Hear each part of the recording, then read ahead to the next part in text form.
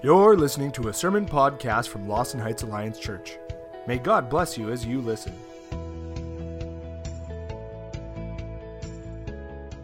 This last week I was listening to the radio and in my car, and the Retail Council of Canada had conducted a survey in Canada on the average of what people spent on Mother's Day on average. 51% said they spent $50 or less on a gift for Mother's Day. 30% said they spent $50 to $100 on a gift for Mother's Day. 10% said they spent $100 to $150, and 9% said they spent more than $150 on a gift for Mother's Day. They had some mums respond then afterwards to those percentages, and most of the mums said that they would be a bit disappointed if all they got was a Mother's Day card for Mother's Day. One mum said she expected a gift of at least $75, saying that anything less revealed that her kids really didn't appreciate her. Just saying, though, my kids this morning already, first thing in the morning, got to my house. They brought flowers and chocolates. Erin made Bonnie breakfast in bed. Jared read her poetry, and Amy gave her a foot rub and a pedicure. I got such great kids. The mums here are going, yeah, right. The kids in the crowd are going, oh, stink, and all I got my mom was a card. And the husbands, the dads are going, I never get that kind of treatment. How much attention do you think you deserve on Mother's Day, Mom? How much do you think you're worth? The reality is, I think most moms will do a little assessment of their worth as moms based on the kind of attention that they get on Mother's Day. And that's probably fair. We all certainly need to appreciate our moms more, don't we? But don't we all struggle with our value as people and being accepted by the important people in our lives? And the data shows that females actually experience this burden even more than males do, especially in things like body image, beauty, career, motherhood, and relationships. And then we have the Instagram mom, and that doesn't help either, right? The feeling of not measuring up, as you heard one of the ladies in the video say, measuring up to people's expectations or society's acceptance of them probably hits women a lot harder than it does men. The University of Alberta reported that 40.7% of new moms experience some degree of postpartum depression. Most moms in their study reported feeling intense pressures to bounce back physically, sexually, emotionally, and career-wise. Many mothers confess feeling like society devalues motherhood, pressuring them, even feeling shame from their peers in snide little comments that they make for wanting to be a stay-at-home mom. Then there's the growing number of moms in our society, married and single moms, who feel the pressure to juggle parenthood and a job or a career because they're worried that they won't be able to provide enough support and care for their new bundles of joy. Because of these pressures, many moms, many women, not just mothers, criticize and worry about the parts of themselves that they don't like, that they don't think measure up, that are not accepted by the people in their life network or in society in general. We're in a series here in May called Ministering to Your Life Network. How, as a Christian, do you minister to people in your life network when you yourself don't feel very accepted or valued? This series is a bit of an introspective journey to understand a few things about you. Not just moms, but all of us. Because before you can minister to the people in your life network, you need to understand you a lot better, don't you? And how do you do that when you face these kinds of challenges? Let me briefly remind you and review what we've learned so far this last week. It's something that we have here at Lawson quite regularly. It's a picture, that picture right up there. You are surrounded, that's you there, and in the center of your life is you. You're surrounded by all the different activities and relationships that make up your life network. And all of them are connected to each other because of you. Your life is family and friends and work and church and the greater world around you, even if it's at a distance, and your hobbies and interests. And all your life, you will spend a lot of time, probably more time than you'd like, and energy trying to figure out how to relate to all the different people there in your life network. Some of those relations will be happily satisfying. Others could be stressful. Some may even be hurtful. So how do you navigate all of that? How do you be a Christian in all of that? Well, that's the other relationship that we need to figure out too, right? Where is God in the life that you have? Well, that depends, really. That's the one relationship that isn't the same for everyone. As I said last week, some people don't want God in their life. They will even try to deny His existence. And then there's those who will try God. They're not sure if this relationship with God is for them. They're not sure if they want God in their life.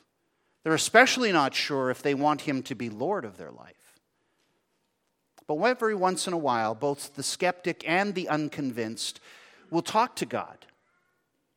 They'll hope that maybe if He exists, He can help them in some of the areas, one of the areas in their life network, in an area that maybe they can't seem to work out for themselves. In their family, maybe at work, or maybe among their friends. The reality is, sometimes even fully committed followers of Jesus, believers, respond to tough circumstances and relationships this way. But see, all that does is add God to one of the already other activities and demands of your life. Let's face it, what that describes for us is a very self-centered approach to God. We want what we want in life, don't we? And we want God to want what we want, and we want God to help us get what we want out of the various activities and relationships that we have. But here's the rub. At some point in our journey as human beings, when wanting God to intervene, we will be confronted with the cross of Christ. It's there at the cross that we see that we have a self-centeredness problem. And that self-centeredness causes us to sin against God. And that sin separates us from our God. And the Bible says that that's a problem, but that goes all the way back to Adam and Eve. And it's not just a problem for today, it's our eternal problem. Our sin separates us from God forever. God will forever be on the outside. But that's where the cross and the resurrection of Jesus make all the difference. In Romans chapter 10, verse 9, we have this charge. It says, if you declare with your mouth Jesus is Lord, and believe in your heart that God raised Him from the dead, you will be saved. When we acknowledge and we accept what Jesus did on the cross for us, that He took our place, paying the penalty for the sin we deserved, that He rose again from the grave to prove that He was the Lord of life. And if we declare Him Lord of our life, then He changes something for us. Not just for us, but in us. Colossians chapter 2, verses 13 to 14 says, God made you alive with Christ, for He forgave all your sins. He canceled the record of the charges against you, and He took it away by nailing it to the cross. That's an awesome gift, isn't it? But when you become a Christian, you get more than just your sins canceled. You get a new status before God. 1 John chapter 4, we related this one last week. Chapter 4, verses 13 to 21. I'll just do the first couple of verses. This is how we know that we live in Him and He is in us. He has given us His Spirit. And we have seen and testified that the Father has sent His Son to be the Savior of the world. If anyone acknowledges that Jesus is the Son of God, God lives in them and they in God. That's talking status. That's talking new relationship. Do you see the dynamic that happens when you become a Christian? When you declare Jesus as Lord and Savior of your life, then God comes to indwell you. He comes to be in you by the Holy Spirit. The Bible says God lives in you and you in God. What that means then, looking at our diagram, is that God is no longer on the outside looking in. No longer is God an add-on to your life. When you declare Jesus as Savior and Lord of your life, God comes to indwell you forever. It is now Christ in you, which is your hope of glory. Forever. Your whole life is now wrapped up in Him and He in you. And your new identity is Christ in you. Galatians 3:26-27. So in Christ Jesus, you are all children of God through faith. For all of you were baptized into Christ, have clothed yourselves with Christ. My mom is a bit of an interior designer. She has an old Eaton's catalog home in Beachy, Saskatchewan that she's renovated top to bottom. She converted one of the upstairs bedrooms into a dressing room, complete with shoe shelves and clothes racks and a stool, a vintage dressmaker's mannequin, and a full-size dressing mirror. Well, shortly after buying the mirror, she thought, there's something wrong. At first, she didn't notice it. But after a while, when she would stare at her image in the mirror, magically, she looked 20 pounds lighter. It's not like a carnival House of Mirrors kind of mirror that's all wonky. Somehow, the way the glass and the light in the room reflects the image back to you, it's true. It's not in a distorted kind of way. You just look thinner in a good way. Instead of taking it back to the store, she chose to keep it because she liked how it looked, how she looked in it, even though it wasn't a true image of her. You know, similarly, we have an image of ourselves. Some of us like our image, some of us don't. And usually we choose an image for ourselves based on the kind of acceptance that we gain from others when we portray ourselves a certain way.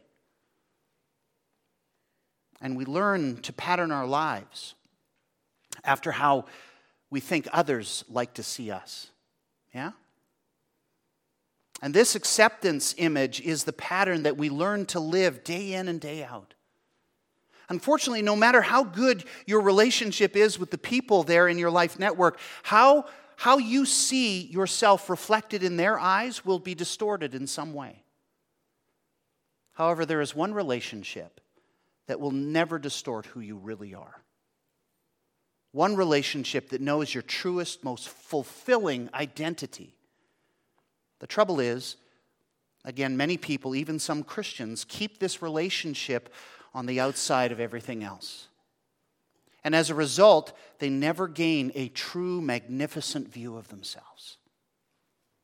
Friend, I'll tell you something you may feel already. Unless your relationship with God is correctly positioned, you will forever be trying to establish your identity by how you find acceptance from the other people in your life network. Yeah? And what good is that to you when they too are looking in a distorted mirror of other people's acceptance and expectations and ideals? But what you need is a true, objective opinion from the God who created you in His image and who knows you through and through. But I get it. Sometimes you're afraid of how you think God might feel about you and see you. Maybe many people think, well, if I give God a chance, then He'll just condemn and judge me. So they keep Him at a distance so that they never have to feel that way. Well, to be fair, the Bible does say that anyone who refuses to declare Jesus as Savior and Lord chooses to be an enemy in their own minds and in their behavior to God. But the Bible is equally clear, probably even more resoundingly clear, about how to change that forever. Welcome God into your life by placing your faith in Jesus as Savior and Lord. Invite Him into the center of everything, not an add-on, but the center of everything about you. That's how you change that. And here's why that's important. Galatians chapter 3, verses 26 and 27. It is in Christ Jesus that you are all children of God through faith. For all of you who were baptized into Christ have clothed yourselves with Christ. What that means, dear friends, is that when God looks on you, he no longer sees an enemy. Now he sees the righteousness of his Son in you. By placing your faith in Christ, it's like you have clothed yourselves with Jesus. You have taken on his status as a righteous Son of God. And that now makes you part of his family. Clothed with Christ, God now considers you a child, his child. How could that be true of you? Well, listen to this, Galatians 4:4-7. When the set time had fully come, God sent his Son, born of a woman born under the law, to redeem those under the law, that we might receive adoption to sonship. Because you are his sons, God sent the Spirit of his Son into our hearts, the Spirit who calls out, Abba, Father. So you're no longer a slave, but God's child. And since you are his child, God has made you also an heir. In the world of the Bible, in Jewish circles especially, the inheritance of the family was passed on through the firstborn son. Sorry, that's just the way it was. And Paul's not trying to justify that here. He's just drawing a parallel, saying that through faith in Jesus, you are not only clothed with Christ, you've been adopted into the family of God, into his family as a son. Meaning that you gain the same status as the firstborn son of God. You get the same benefits and inheritance as Jesus. Yeah? You get the privilege of calling God your Abba Father. You know, if you go to Jerusalem and you walk through the streets, you might hear a child call out to his father, Abba, Abba. Abba means daddy. It's an intimate term.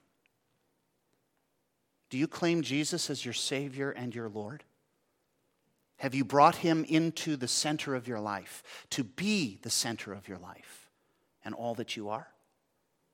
If you have, then you are adopted into his family as a son. Everything Abba Father would give to Jesus, he gives to you. He is your heavenly Father, and that makes you an heir of the kingdom of God. And if that's true of you, why would you and I determine our worth based on how we get our acceptance from the people in our life network? You don't need their acceptance. You are a child of the living God, clothed in the righteousness and life of Jesus, an heir to the kingdom of heaven. That's you through faith in Jesus Christ. Jesus is now both your Lord and he's even your brother. Did you know that? Hebrews 2:11, both the one who makes people holy, Jesus, and those who are made holy, us, are of the same family.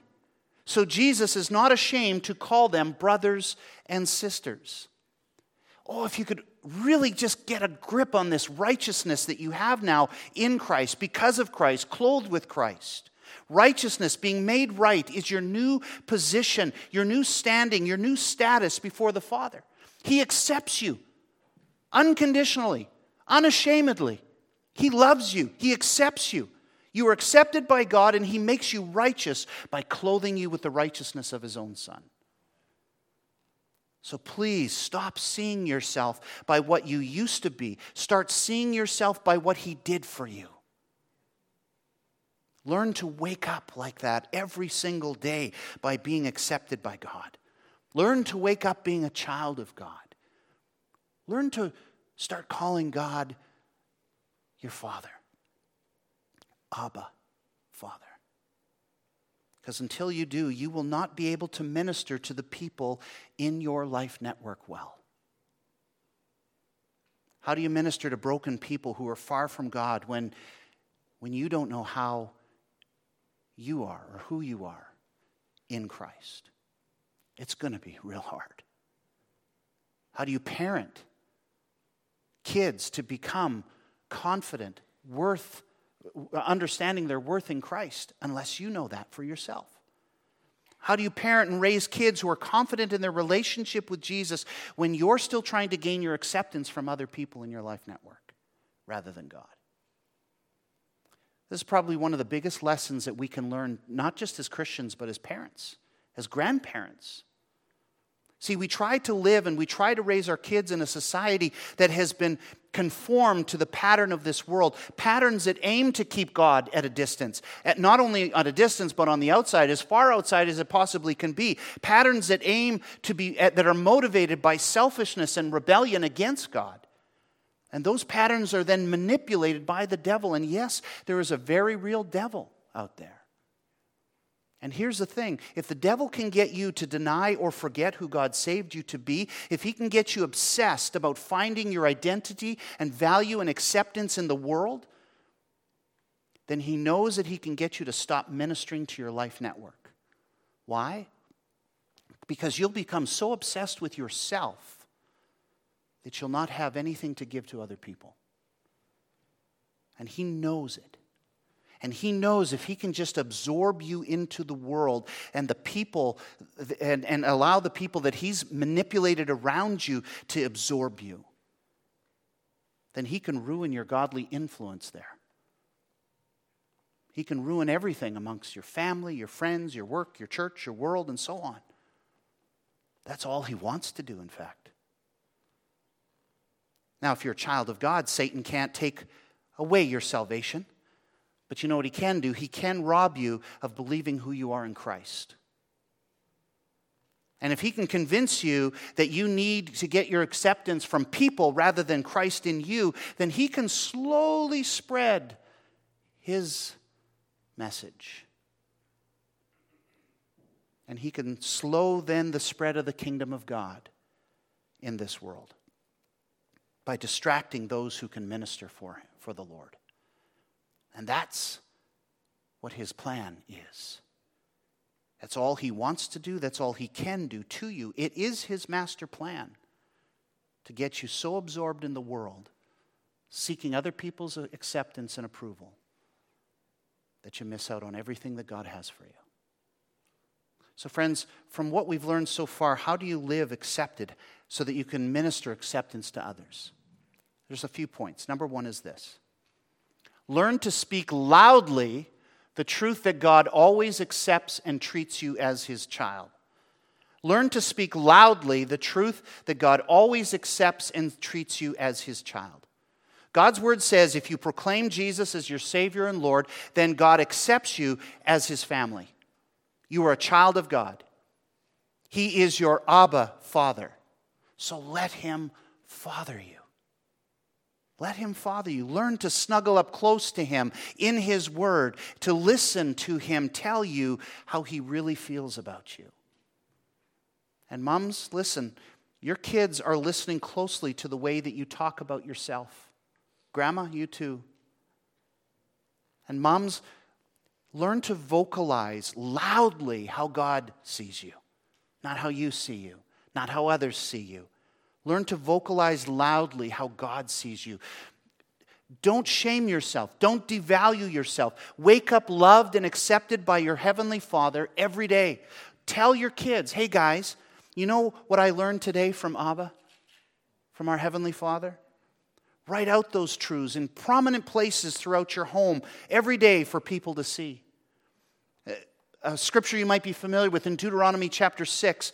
It goes like this. A command is given first from the Lord. Love the Lord your God with all your heart, with all your soul, and with all your strength. We might remember that. Jesus repeated that. It's part of the Hebrew Shema. Take to heart then, he says, these words that I give you today. Repeat them to your children. Talk about them when you're at home or away from home. When you lie down or get up. Write them down. Tie them around your wrist and wear them as headbands. Modern translation, ball caps as a reminder. Put it on a t-shirt. Get your cricket out and do something with it. Write them on the doorposts, the door frames of your houses, and on your gates. Mommy, what's that bracelet on your wrist for? Oh, sweetie, it's a circle. And it reminds me that Jesus is the center of my life. It's red because Jesus loves me so much. And I don't ever need to doubt that, and neither do you. And it reminds me that the people in my life need to hear that too, just like you do. I got a text early this morning from Vera telling me of her condition in the hospital, and she said that she has her bracelet. And she's just twirling it on her wrist saying, God loves me. And that lifts her up and encourages her. So mama, grandmama, learn to speak loudly the truth about how God thinks and feels about you. And you don't need to wait for your little ones to be able to speak. Start early. They're listening. They got big ears, these kids. Read the scriptures out loud to them. Maybe even just spontaneously throughout the day. Just shout out in a loud voice, God made me alive in Christ today. He has forgiven my sins. He has taken them away by nailing them to the cross. Hallelujah. Thank you, Abba. Sing worship songs all the time. Play Christian music in the car instead of worldly, secular music. You don't think that your kids are absorbing the values and the worldview of the world by those songs? Absolutely they are. They're not too little to know. Remember, that's the devil's master plan, right? To just absorb your kids into the world's values. Your kids and grandkids, if that's the stage of life that you're at, they need you they need your voice to be louder than the voice of the world and the enemy around them. So learn to say loudly what God really feels about you. Number 2, learn to recognize the voice of the world and the enemy. Learn to recognize the voice of the world and the voice of the enemy. How do you do that? Well, anytime you hear a voice that tries to tell you that God doesn't accept you, doesn't love you, doesn't forgive you, is shaming or condemning, any voice that says you're worthless or ugly or hopeless, that's the voice of the world and at best or at worst the enemy. 1 Peter chapter 5 verse 8 tells us what the devil's really like. And it's a command to us. Be alert and sober-minded. Your enemy, the devil, prowls around like a roaring lion, looking for someone to devour. Resist him. Stand firm in your faith. I've heard people say, oh, he roars like crazy, but he has no teeth. You know what? The devil has teeth. I've seen it in my own kids. I've seen it in my grandkids already. I've seen it in other people's kids especially. But the devil does have teeth. He can bite into someone and not let go.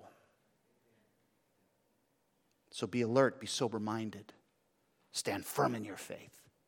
Do whatever you have to do to help yourself and your kids learn to distinguish the voice of God from the voice of the enemy. We need to stop letting life and others speak louder than the truth of God's word. We need to learn how to live this truth and not by the lies and the labels that the world around us wants to drop on us. Moms, when you hear your kids say these things, condemning words, shaming words, you need to see when they're discouraged, and you need to stop them and tell them loudly that those discouraging words that they're hearing in their minds aren't the words of their Heavenly Father. Abba doesn't speak like that to us. And then reinforce how Abba thinks and feels about them truly, because that's all that matters. And that's how you train yourself and your little ones to recognize the voices of the world and the voice of the enemy. Number 3, parent your kids the way God, Abba, parents you. I'm going to say something about your kids. Hold on to your seat. Your kids are born into Adam. Let me tell you what that means. Romans 5:19, for just as through the disobedience of the one man, Adam, the many were made sinners, so also through the obedience of the one man, Jesus, many will be made righteous. That means that your kids are naturally in Adam, self-centered and self-loving beings. If you've had kids, you know this. They're born that way. They're cute as a peach, but they're not innocent. Why do you think we have this universal stage called the terrible twos?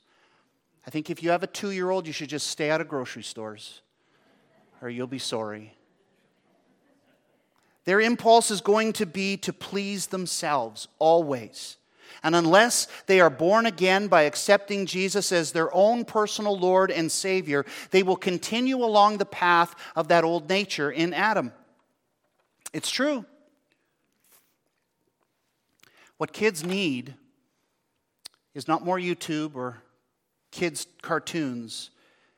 They need the nurture and the guidance of someone who knows who they are in Christ. That's you. Someone who will invite them early into a transforming relationship with Jesus and do that daily if you have to. The only one who can help them understand the one who makes them righteous and help them to obey. Then they will need to learn to speak loudly the truth about how God feels about them. They'll need to see your modeling, but they will also need then for you to teach them how to accept the Bible's truth as their truth. Not just one truth, but as the truth, the way and the life. And they will need you to help them recognize the voice of the enemy and the world so that they can discern the difference between God's voice and the condemning voices of the world. They need you to protect their sensitive, impressionable minds by controlling the relationships that they have in their own life network. You don't know how many kids we prayed out of Jared's life, my second-born son. Jared was highly impressionable, and he had kids in his school, in his life, in his neighbors that were not good for him. And we prayed those kids out. We kept Jared away from them by making excuses for other events and activities that we could do other than that until they just kind of petered out. You need to protect their sensitive, impressionable minds by controlling the relationships that they have in their own life network. And that means keeping them off of social media for as long as you can. Even adults don't know how to control themselves on social media and the internet. But you must control your own exposure to it if you don't want to be manipulated and shaped by it. And your kids are watching how much time and value you place on your cell phone. It doesn't matter how little they are. They get it. Know what your kids are watching on TV and in video games and on their cell phones. And maybe don't even let them have a cell phone until they're at least driving age. What else do they need one for? Know what your kids are watching. Know what they're doing. Call me old and paranoid. I don't care. I am. But if you have kids, and if you're my age or older, then you probably remember a pre-internet world. It was genuinely better and less pornographic and more connected and safer and happier than it is today, isn't it? For all the benefit the internet has given us and social media, I'd go back 30 years ago easy. So why not just keep all that away from them for as long as you can? You will be doing them a service. And I get it. They're going to complain and they're going to whine and they're going to tell you that their friends all have it. I get that. My kids did it too. But listen, they're not your friend. Your kids are not your friend. You are their parent. That's a big distinction to learn.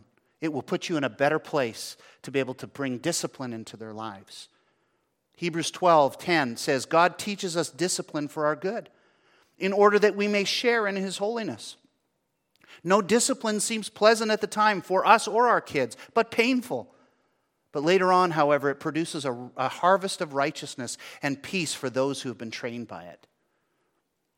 Discipline in your kids' lives is a good thing. Not just a finger-wagging kind of discipline, but disciplined living. They may not appreciate it now, but they will. What they also don't get is the pull of the world on them.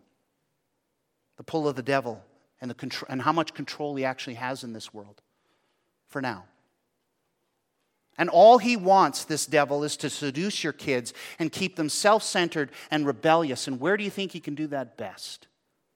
Away from your influence on social media and the internet and television. I know, I'm old-fashioned. I'm a curmudgeon, but that's okay.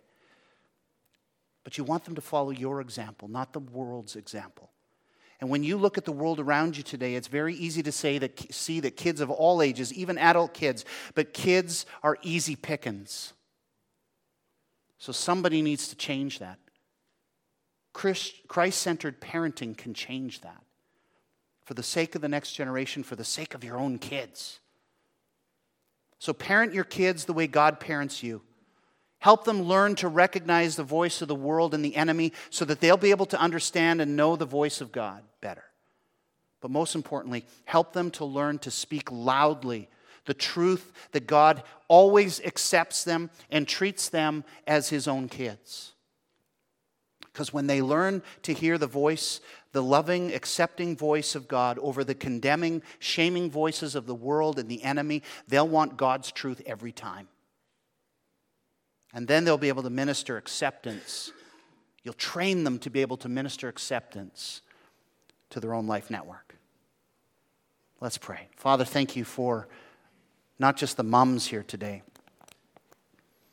not just the parents here today, but all of us have a big influence on the next generation. Help us, Lord, to live disciplined lives. Help us, Lord, to do what is necessary to empty our lives of the voices of the world that speak condemning, shaming, value decreasing words to us.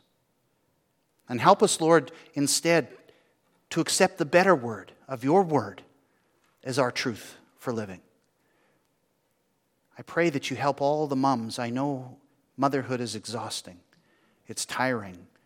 For Mother's Day, maybe all they wanted was a nap. But I pray, Lord, that you would give them the great gift today of recognizing the eternal impact that their precious lives can have on their precious little ones. Help them, Lord, to stand strong in their faith. And help all of us, the dads in their lives, the granddads in their lives, the grandmothers in their lives, the church, to be able to encourage the moms of this generation. It is hard to parent today.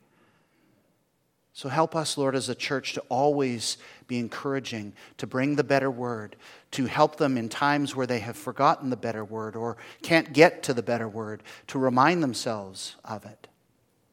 But Lord, bring to their minds daily all the scriptures that they have already learned about you, how you are a great Father who loves us unconditionally, a Father that we can honor and hallow above all things.